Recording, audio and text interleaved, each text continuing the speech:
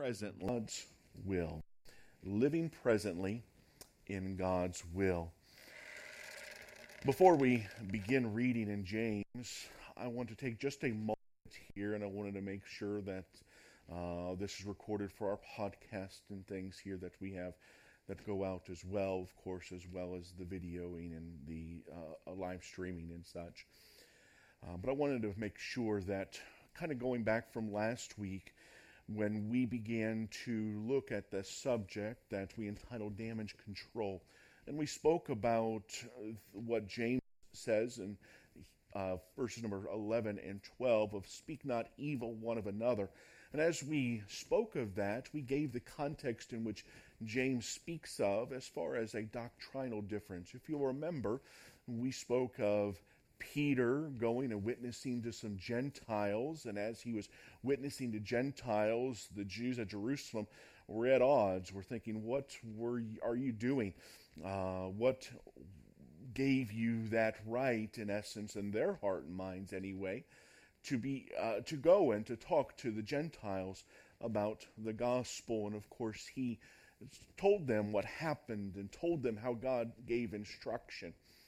And we gave the right context there, but I wanted just to make sure that it was ultra clear. That as we think about this is not and was not in any way to be meaning of a hiding or a containment of sin. If there is sin, if there is an abuse or something criminal that is going on, that needs to be exposed. That needs to be brought forward. James was not, and I wanted to make sure it was ultra clear and brought clear clarity. I'll be a little redundant here, just for the sake of meaning how strongly I feel about that.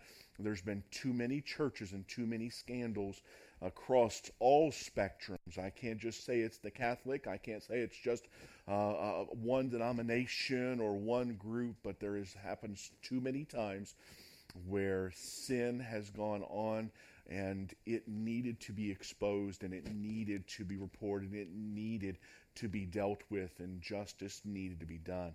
And so I wanted to kind of give that addendum from last week. I felt as though afterwards the Holy Spirit just wanted me to make that ultra clear tonight, and I wanted to make sure that we're on the same page here that is speaking of doctrine. I'm talking about secondary doctrines and doctrines in which we truly are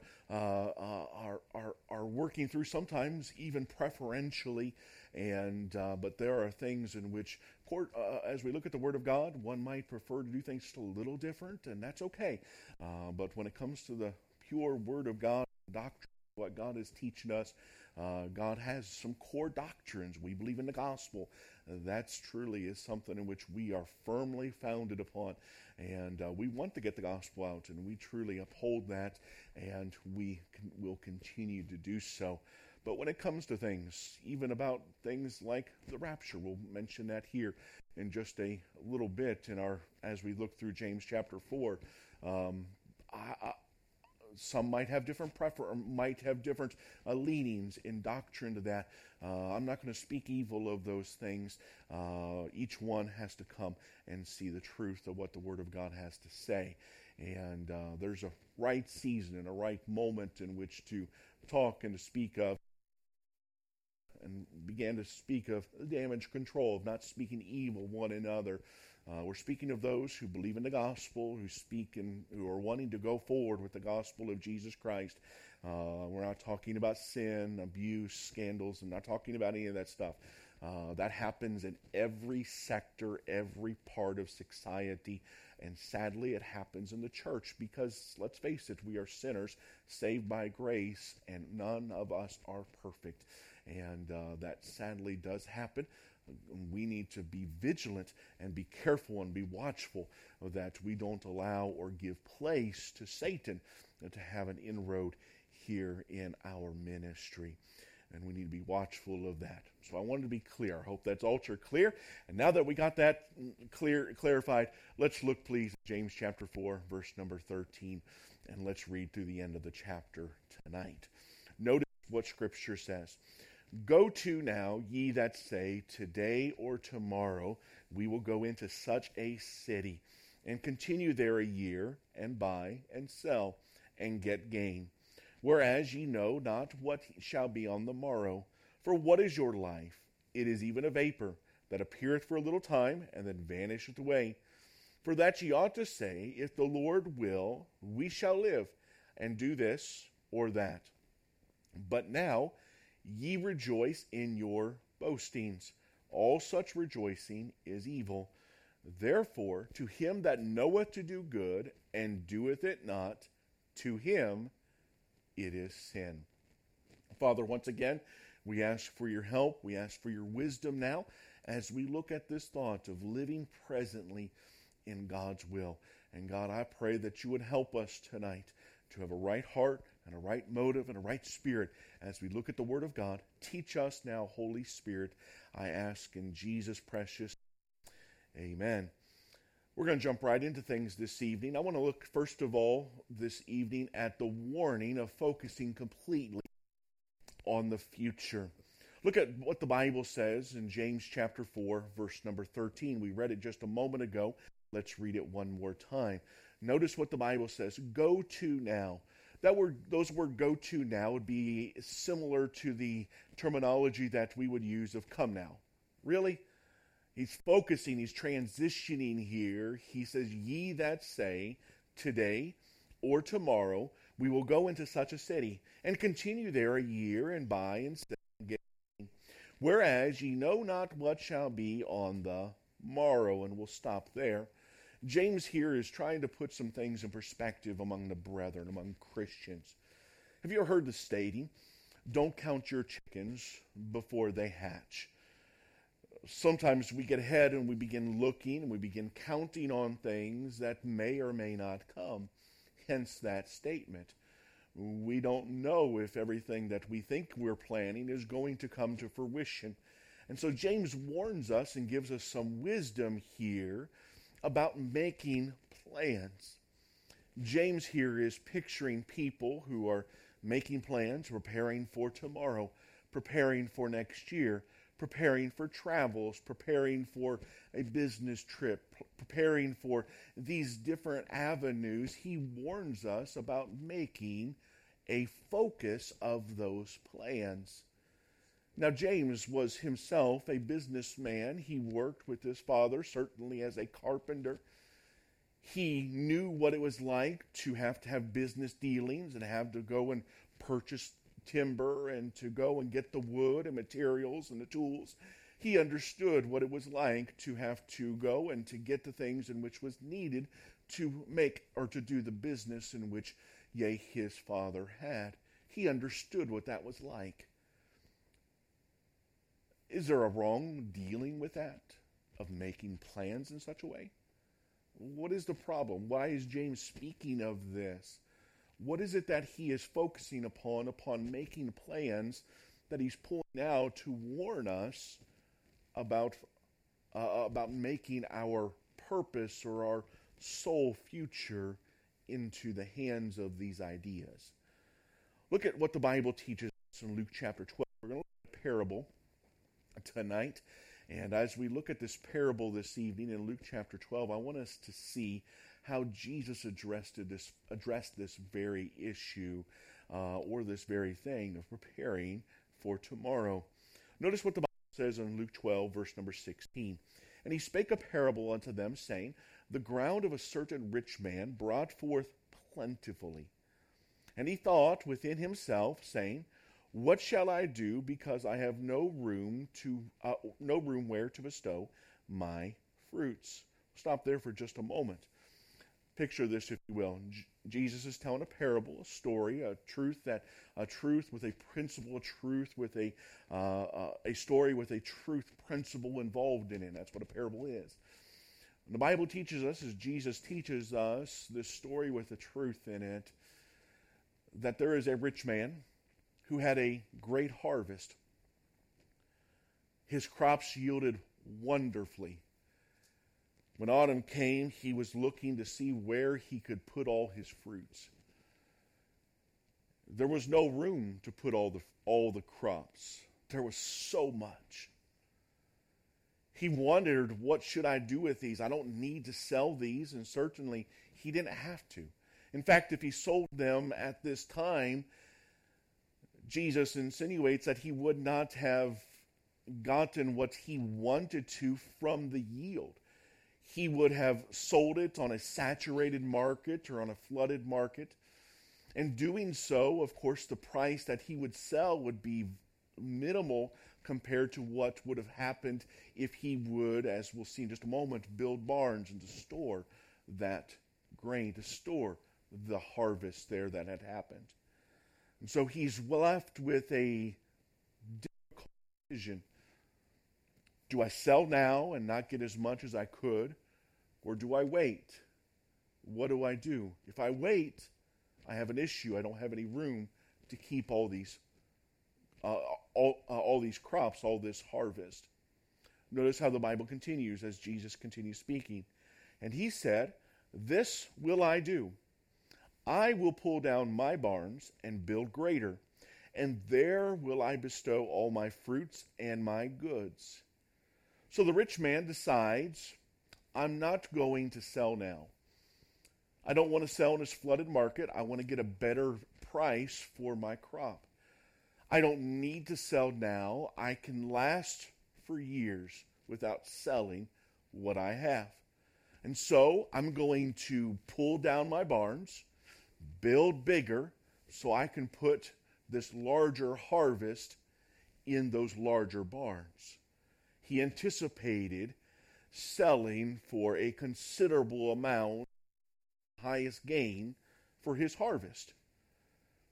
That's not a sinful thing of wanting to be a wise investor or a wise planner with one's funds. There's nothing wrong at this point with what this rich man is doing, but we get into different grounds. Notice what Jesus teaches us here. And I say to my soul, "Soul, thou hast much goods laid up for many years. Take thine ease, eat, drink, and be merry."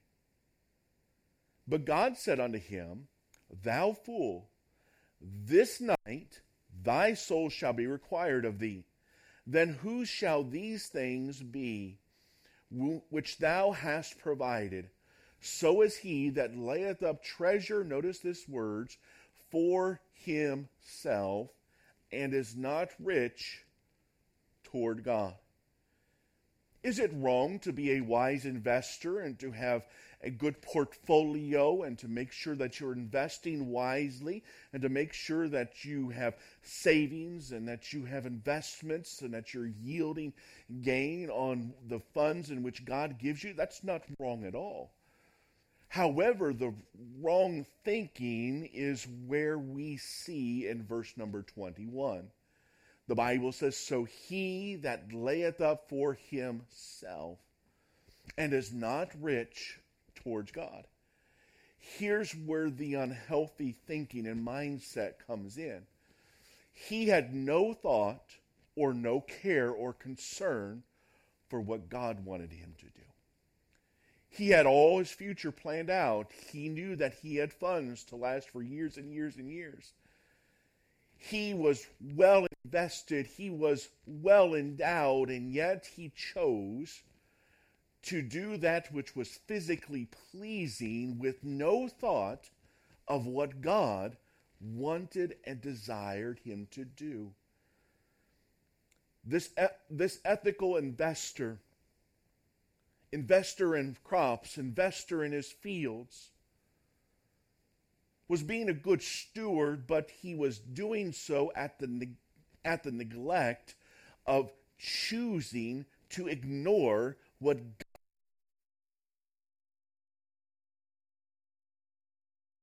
no thought or care for what God's will was.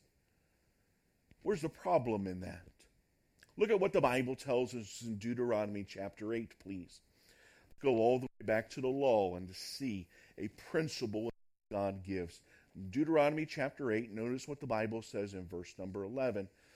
The Bible says, beware that thou forget not the Lord thy God, and his judgments, and his statutes, which I command thee this day, lest when thou hast eaten and art full, and hast built goodly houses, and dwelt therein, and when thy herds and thy flocks multiply, and thy silver and thy gold is multiplied, and all that thou hast is multiplied, that then thine heart be lifted up, and thou forget the Lord thy God, which brought thee forth out of the land of Egypt from the house of bondage. Look at verse number 17. And thou say in thine heart, my power and the might of thine hand, but God. Oh, it's cutting out. All right. Is that better? Can you hear me now? Apologize. Okay. Sorry about that. We've got some new systems. We're working through the new systems here. But notice what the Bible says. Where were we? Verse number 17. The Bible says, and now say in thine heart, my power and the might of mine hand hath gotten me this wealth, but thou shalt remember the Lord thy God, for it is he that giveth thee power to get wealth, that he may establish his covenant, which he sware unto thy fathers, as it is this day. And it shall be, if thou do at all forget the Lord thy God, and walk. Sorry. Okay. All right. Which microphone should I use? The one you're holding. This one. Okay. All right. Okay. Wanted to make sure. Where was I? Let's try one more time. And walk after other gods, and serve them, and worship them. I testify against you this day, that ye shall surely perish. You see, there were times in which God wanted the children of Israel to take what was a abundance of wealth and to give it, and for it to be a time of giving to others, of giving to those who were needy, to take some of the abundance of wealth and to share that and to be a blessing to others. Notice what the Bible says in Deuteronomy chapter number 15. Notice what the Bible says in verse number 7. If there be among you a poor man of one of thy brethren with any of thy gates in thy land, which the Lord thy God giveth thee, thou shalt not harden thine heart, nor shut thine hand from thy poor brother, but thou shalt open thine hand wide unto him, and shalt surely lend him sufficient for his need, and that which he wanted. Notice what the Bible says in verse number 10 now. Thou shalt surely give him, and thine heart shall not be grieved when thou givest unto him, because that for this thing the Lord thy God shall bless thee in all thy works, and in all that thou puttest thine hand unto. For the poor shall never cease out of the land. Therefore I command thee, saying, Thou shalt open thine hand wide unto thy brother, to thy poor, and to thy needy in thy land. The Bible teaches us that there are times where God wants us to have a giving hand, wants us to open our hand instead of having a clenched fist upon what we are possessing and accumulating. And there are times where God wants us to take what is in our hand and to give it, and to generously give it.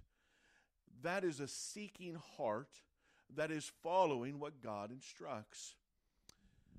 About a year ago, there were some situations that arose as the news of a possible the pandemic was beginning to break and possible lockdowns. There was some panic buying. And if you'll remember, a year ago, there was one thing that was the hot item, something as simple as toilet roll. And this toilet roll would be something that people would go and gather, and there were some who seized this moment and began to accumulate all that they could, not because they needed it, but because they wanted to turn around and sell it on places like eBay and Facebook and other places for a profit. They wanted to make sure that they got a sizable increase off of what they spent. And some were selling it for an insane and incredible amount, and these companies stepped in and said, and others, authorities stepped in and said, wait a minute, that's not right to do so. That's wrong for you to do what you have been doing. That's not proper. It's not ethical. That's what God is speaking of here. That's the similar situation in which we are seeing. This rich man had some wealth. This rich man had some crops. This rich man had some abundance. And he never gave thought to the poor. He never gave thought to what God may want him to do with those around him that had need, of giving and being a blessing and a help to those who were struggling. This rich man foolishly desired for all of himself, never giving thought for what God desired, what God's will was. And in doing so, he foolishly neglected his own spirit. Look at what the Bible tells us in Luke chapter 12, verse number 19 once again. The Bible says, and this rich man said, and I will say to my soul, soul, thou hast much good laid up for many years. We'll come back to that phrase in just a moment. Take thine ease, eat, drink, and be merry. This rich man's focus was truly only upon about what his physical needs were. And he truly failed to recognize his spiritual needs that God truly only could supply. This rich man was confused and negligent about his body, soul, and spirit that God so wondrously makes us in the image of himself as. This rich man foolishly neglected his spirit to his own detriment. Notice the Bible teaches us in verse number 20, once again, notice these phrase of his taking, or his moment of taking this for granted, his time for granted. The Bible tells us that he said, I have laid up for many years. Many years.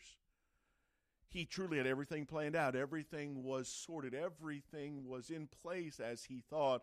But notice what God says in verse number 20. But God said unto him, thou fool, this night thy soul shall be required of thee. Then whose shall those things be which thou hast provided? So is he that layeth up treasure for himself and is not rich toward God. The Bible teaches us that this man, having years planned ahead, was going to have his life ended that very night. He was going to breathe his own breath, or his own last breath, that very evening.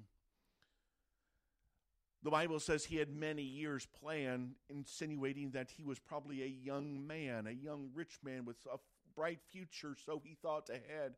But God had a different plan. God had a different desire. God had a different will for his life, and he chose to neglect it.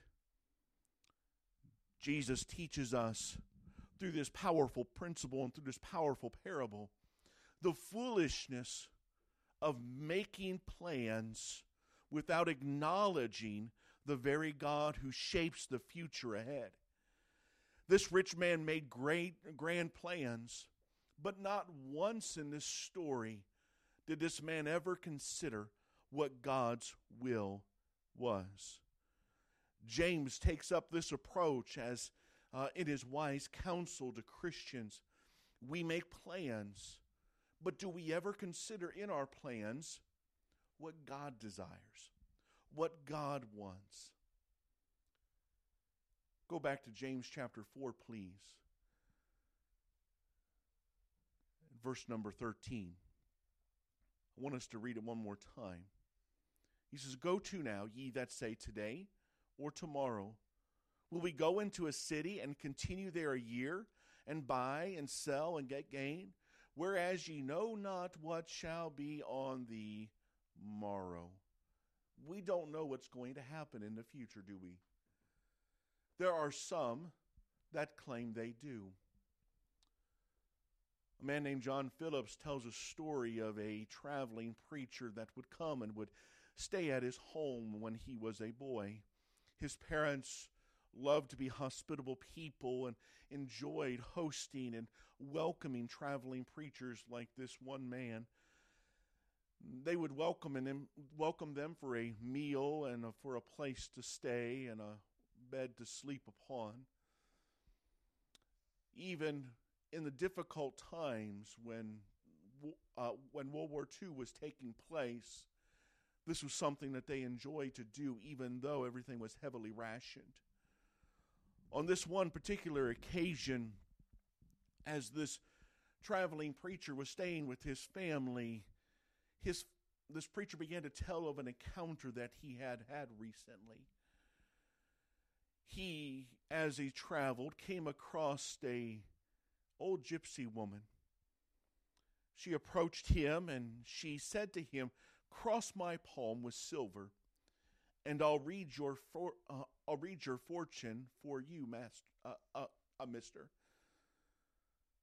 "Do you mean to say," this preacher said, "that if I give you some money, you'll tell me what is going to happen in the future?" She began to assure and to console him that she would definitively tell him what was going to happen in the future. "Well," he said, "let me get very specific right now. If I give you some money, can you tell me what I'll be doing this time, exact time, tomorrow?" She assured that she could with certainty. This preacher looked at her and said, "But you see, my friend, I don't believe you can tell me what I'll be doing tomorrow. But I'll cross your palm with silver twice if you'll just tell me what I was doing yesterday." And upon that gypsy woman walked away. The deal was off. She could not tell this man what he did yesterday, let alone what he would do tomorrow. Only God knows tomorrow. Only God knows what will take place. So many have tried to step into that role of telling the future. There have been in recent days and throughout, even the realms of history, people like soothsayers, psychics, astrologers, even spiritists, who have tried to foretell the future and have been proven wrong so many times. Even some so-called prophets have forecasted when the rapture will take place. I remember in recent years, back when 1999 was about to end and the year 2000 was about to begin, there was a lot of hysteria, a lot of talking going on at that time. I remember that there were some so-called prophets stating that exactly at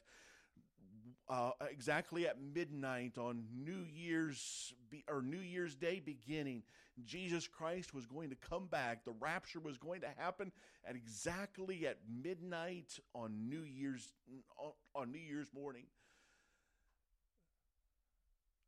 Some said that the banks would go into foreclosure, would cease to begin trading because of the computer systems that would not be able to handle going into the next year. There were utilities foretold that would cease to function and cease to give their supply of electricity or water. They would not be able to continue functioning once that year 2000 hit. Those of you who have been around for a few years, you remember that time. You remember all the hysteria and all the speaking and all the talking about that time. so many people began to make claims and to state that this was going to happen. And what took place? When 12 o'clock New Year's Day that morning took place, what happened? It continued to tick. Jesus did not come. The electricity continued to go. The water continued to flow. Things continued just as they had. Oh, they made claims, but they were sorely wrong. All these things truly have come and gone, proving they were once again very wrong. The frailty of our lives and trying to discern our lives truly is impossible. No one knows when we are going to die. No one knows what is going to happen tomorrow. We do not. It's impossible for us to know this. Only God knows when that last breath will enter our lungs, when our heart will beat for its last time. James says our life is like a vapor. It appeareth for a little time and then vanisheth away. We don't know how much time we have left. We don't know if we'll have the rest of the evening, tomorrow, or next year. Is it wrong to make plans? I don't think it's wrong to make plans as long as we recognize that we are yielding, as we'll see in just a moment, to the will of God. Secondly, this evening, James teaches us the wisdom of completely focusing upon God's will. We mentioned this verse once again just a moment ago, but I want us to focus in on a different aspect of it. The last part of verse number 14, we read it just a moment ago. Let's read it one more time. For what is your life? It is even a vapor that appeareth for a little time and then vanisheth away. When we think of the vapor, there truly is a momentary and an unpredictable nature to it. But also there's a nature of great power to that vapor. Vapor is something as simple as just H2O, water that is evaporated, water that is turned from a liquid state to now a gaseous state and is drifting upwards to the heavens above. It's something small, something in which you could just wave your hand across and it dissipates and disappears. James says our life is that fragile and that quick in the realm of eternity. But also when you look at vapor and what that vapor can do, we need to recall upon our hearts one day when that scientist, whomever it was, who looked upon that boiling kettle and seeing that metal lid upon that kettle being pushed and becoming a jar just by nothing more than the pressure of the vapor that was inside of that kettle. It was just vapor, that's all it was, but when it was channeled and when it was concentrated and when it was focused, it would become stronger than even that heavy lid sitting upon that kettle itself. That scientist would then explore in taking those vapors and concentrating them and channeling them even further. Those vapors would then begin to be used in what we call as steam trains or steam locomotives, as that simple vapor would begin to power those incredibly strong wheels of that train, pulling that mighty weight behind it. It is incredible at what the vapors of water, that simple, seemingly minuscule and seemingly defenseless a vapor can do when it is channeled and when it is concentrated and when it is put to a purpose in which can perform, in which man can only dream of doing. Those heavy trains can do more than what man could ever envision doing. Those huge pieces of machinery in years have gone by and in many places still do, channeled through the vapor and through steam. amazingly perform great and monumental tasks. It is incredible at what these things can do off of just a simple vapor that is concentrated. James reminds us that the fragileness of our life, but I also believe on the other side, he is teaching us as Christians what God can do with the fragileness of our vapor of our life, the fragileness of human frailty when channeled, when focused upon the will of God. God can use weak, simple men to do mighty things for God. Isn't it an incredible thing that God can use a weak, sinful man to do mighty things in preaching the gospel around the world, that he can use a simple voice to carry across radio waves, reaching the ears of many of Muslims? Isn't it phenomenal that a simple video cast can reach into Muslim countries, seeing hundreds, yea thousands, and even millions come to know to Christ as their Savior? It is incredible at what a simple vapor, a simple frail thing can be done in the hands of a mighty God. Our God can take the vapor of our life and do incredible things with it. It is incredible what God can do when we focus and we follow upon His will. There is one tonight in which is demonstrated this very thing, that is determined to do exactly what verse number 15 says. Notice what James continues, for that ye ought to say, if the Lord will, we shall live and do this or that. Our Savior, Jesus Christ, gave us this example of the power of living in the will of His Father.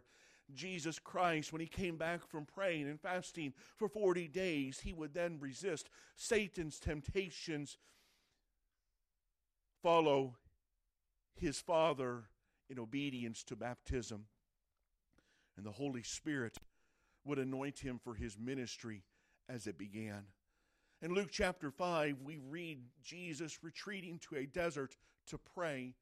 And as He would come back from the desert, He would be ready to face Pharisees and doctors who would question and even accuse His teaching and ministry.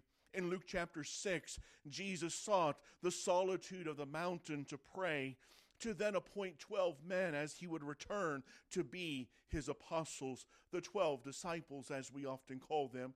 In Luke chapter 9, Jesus withdrew from the thousands to pray and then returned to challenge the hearts of the disciples, asking a very simple question of who He is. And Peter would wonderfully state, "Thou art the Christ of God." 8 days later, after that monumental testimony of Peter demonstrating who Jesus Christ is, we would find him again praying in a mount called Hermon, where he would be transfigured before a few of his disciples. And then he would begin preparing his disciples for the crucifixion that would follow. The disciples knew Jesus' prayer life and would ask him to teach them to pray. In Luke chapter 22, we find Jesus in the Garden of Gethsemane praying exactly what James teaches us here in verse number 15. Notice what the Bible teaches in Luke 22, verse number 42. We'll show it on the screen. Write it down if you want to look at it later.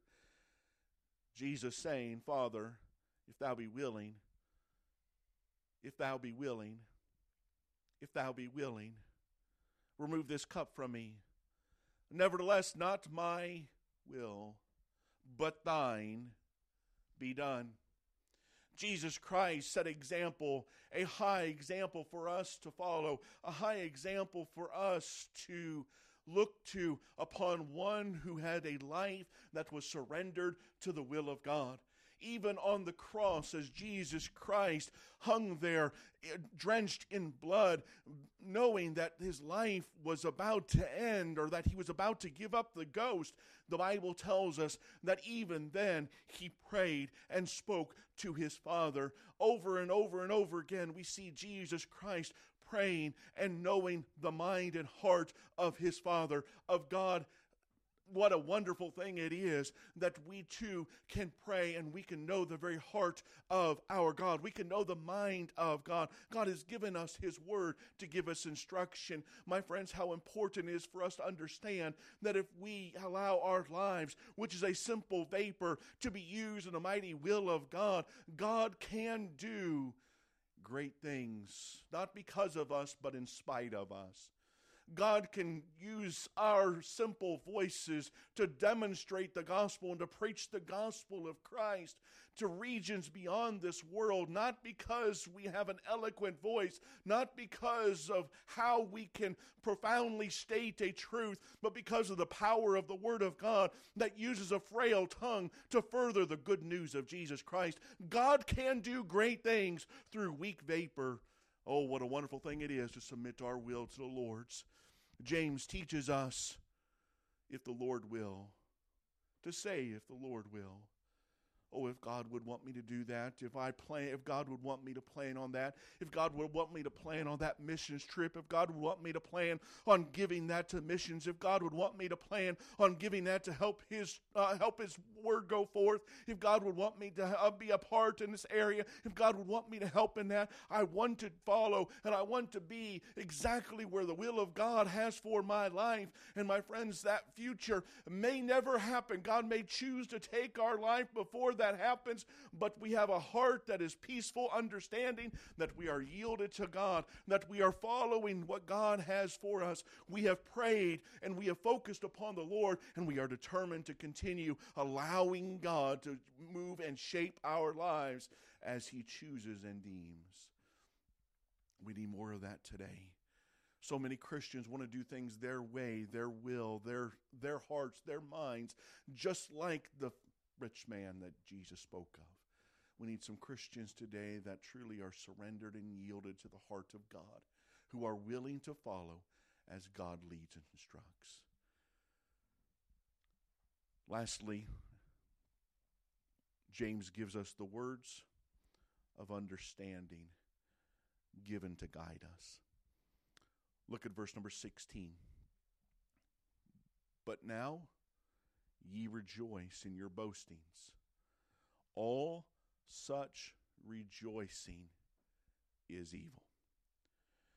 James warns us, like the wisdom of Proverbs warns us in Proverbs 27:1. Boast not thyself of tomorrow, for thou knowest not what a day may bring forth.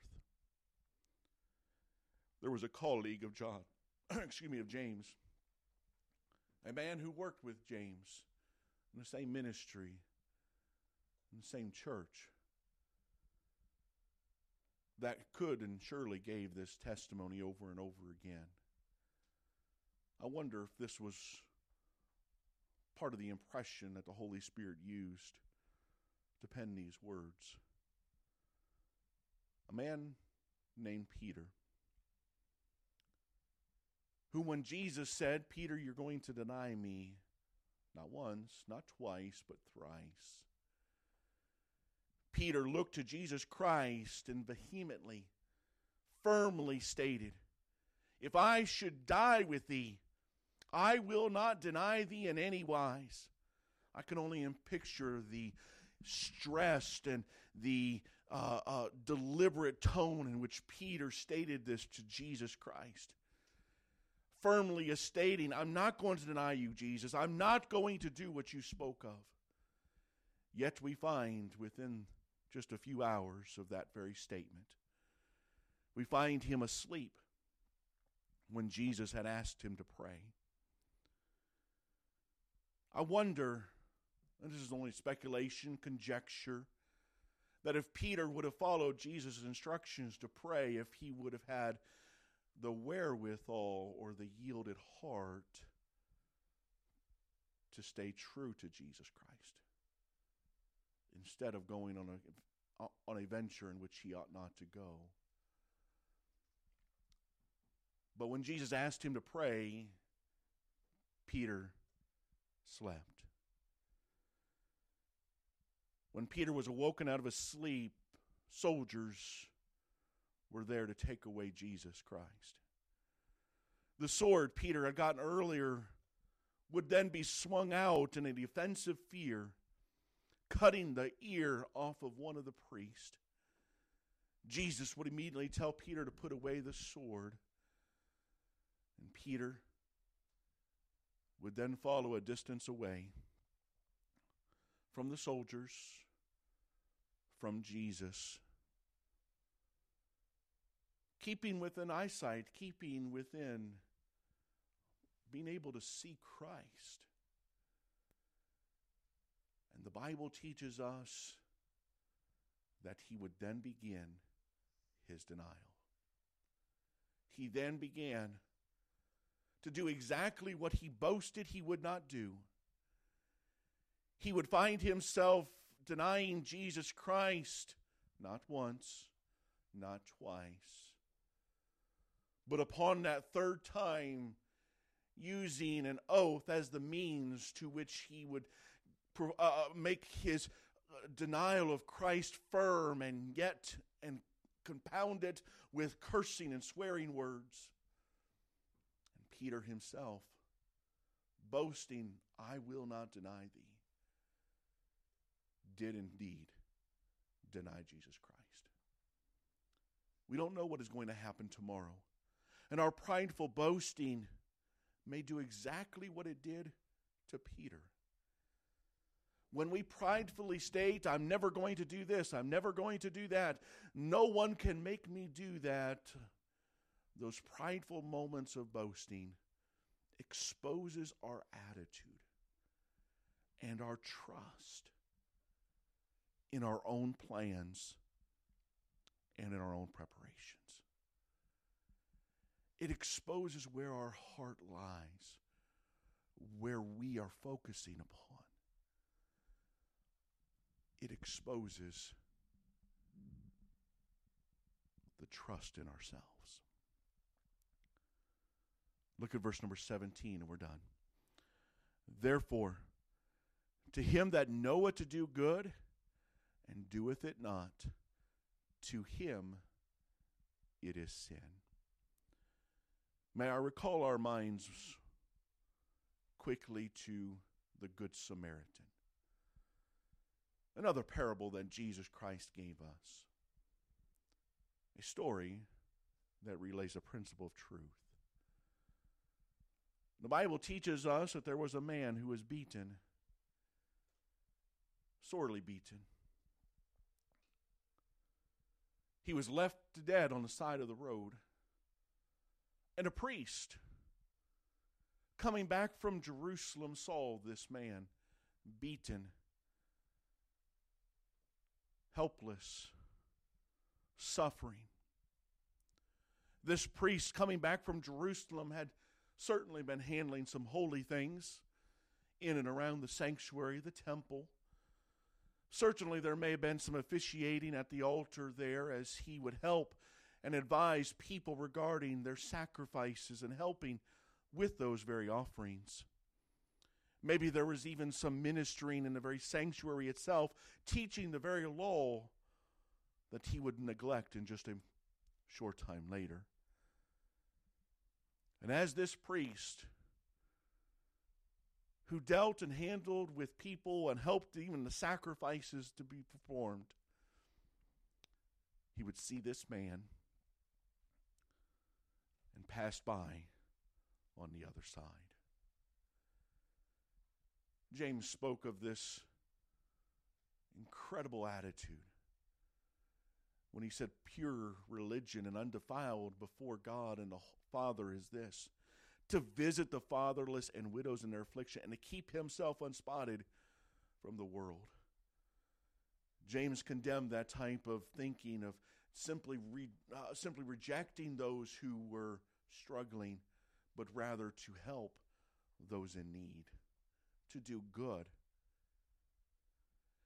The Levite would then be following the priest in his footsteps. This Levite knew the law. He knew that Deuteronomy 22 and Exodus chapter 23 spoke of helping one's neighbor, specifically speaking of something that was of far less importance of that of an animal like an ox. An ox that maybe was hurt or lost or even stuck somewhere. And this animal that was hurt, of notifying the owner of it and helping bringing that animal back to the proper owner, and the importance and the instruction to help in that way. And here, as this Levite who knew the law, who knew what God instructed, saw this man, a man of far more importance than any farm animal could ever be. When he looked upon that man, he would pass by on the other side. This Levite's religion was vain, it was empty, and it was futile. They saw an opportunity to do good and chose to do it not. And James says, to him it is sin. When we know to do good and we choose not to do it, it is sinful. I'm going to ask Jonathan to come up and help me tonight. I'm going to put him on the spot. All right, come up here. I'm going to ask you to take this microphone so people can hear. Go ahead and stand here on the platform, if you would, for just a moment. Now, Jonathan, I'm going to relay a story.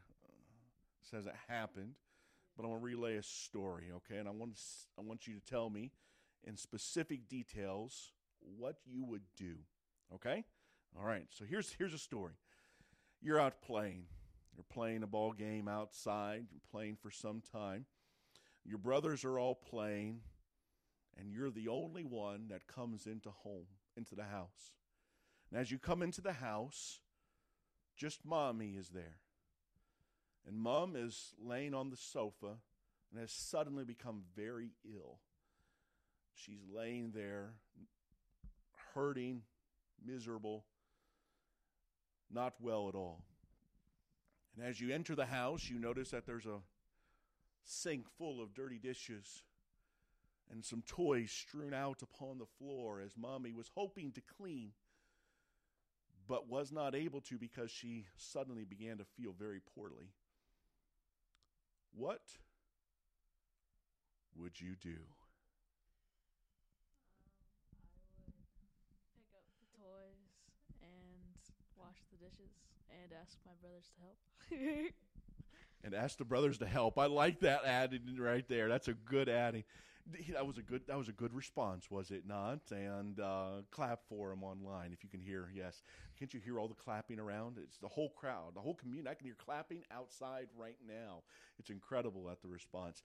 That was a well-spoken answer, and that was a good response. Why? Because what would happen if he knew to do good and chose to do it not? You can sit down. Thank you.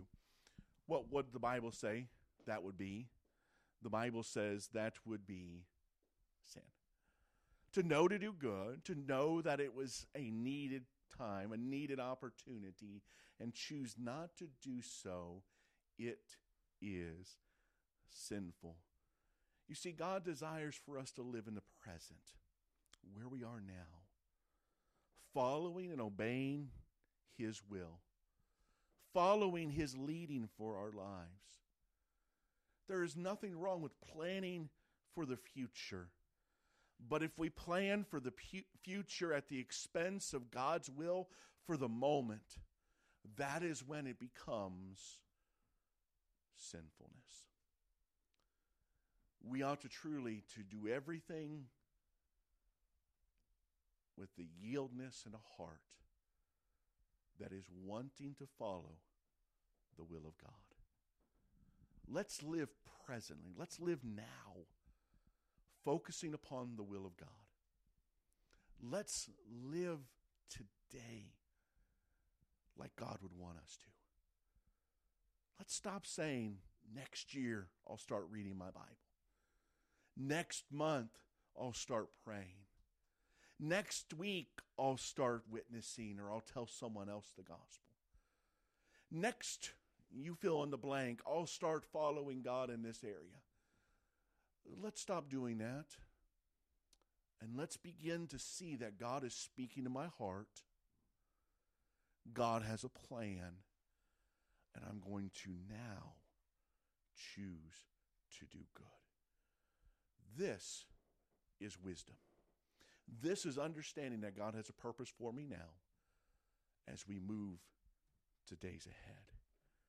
We don't know what God's going to do with us tomorrow, but we know if we're following God's will today, and we continually yield and submit our life and our will to God, or as Paul said, dying daily to Christ, dying to self, dying to one's own ambitions, and simply focusing and yielding to God, God can and use that vapor in a powerful way. Think about it. Pray about this. And I encourage you to yield to the will of God.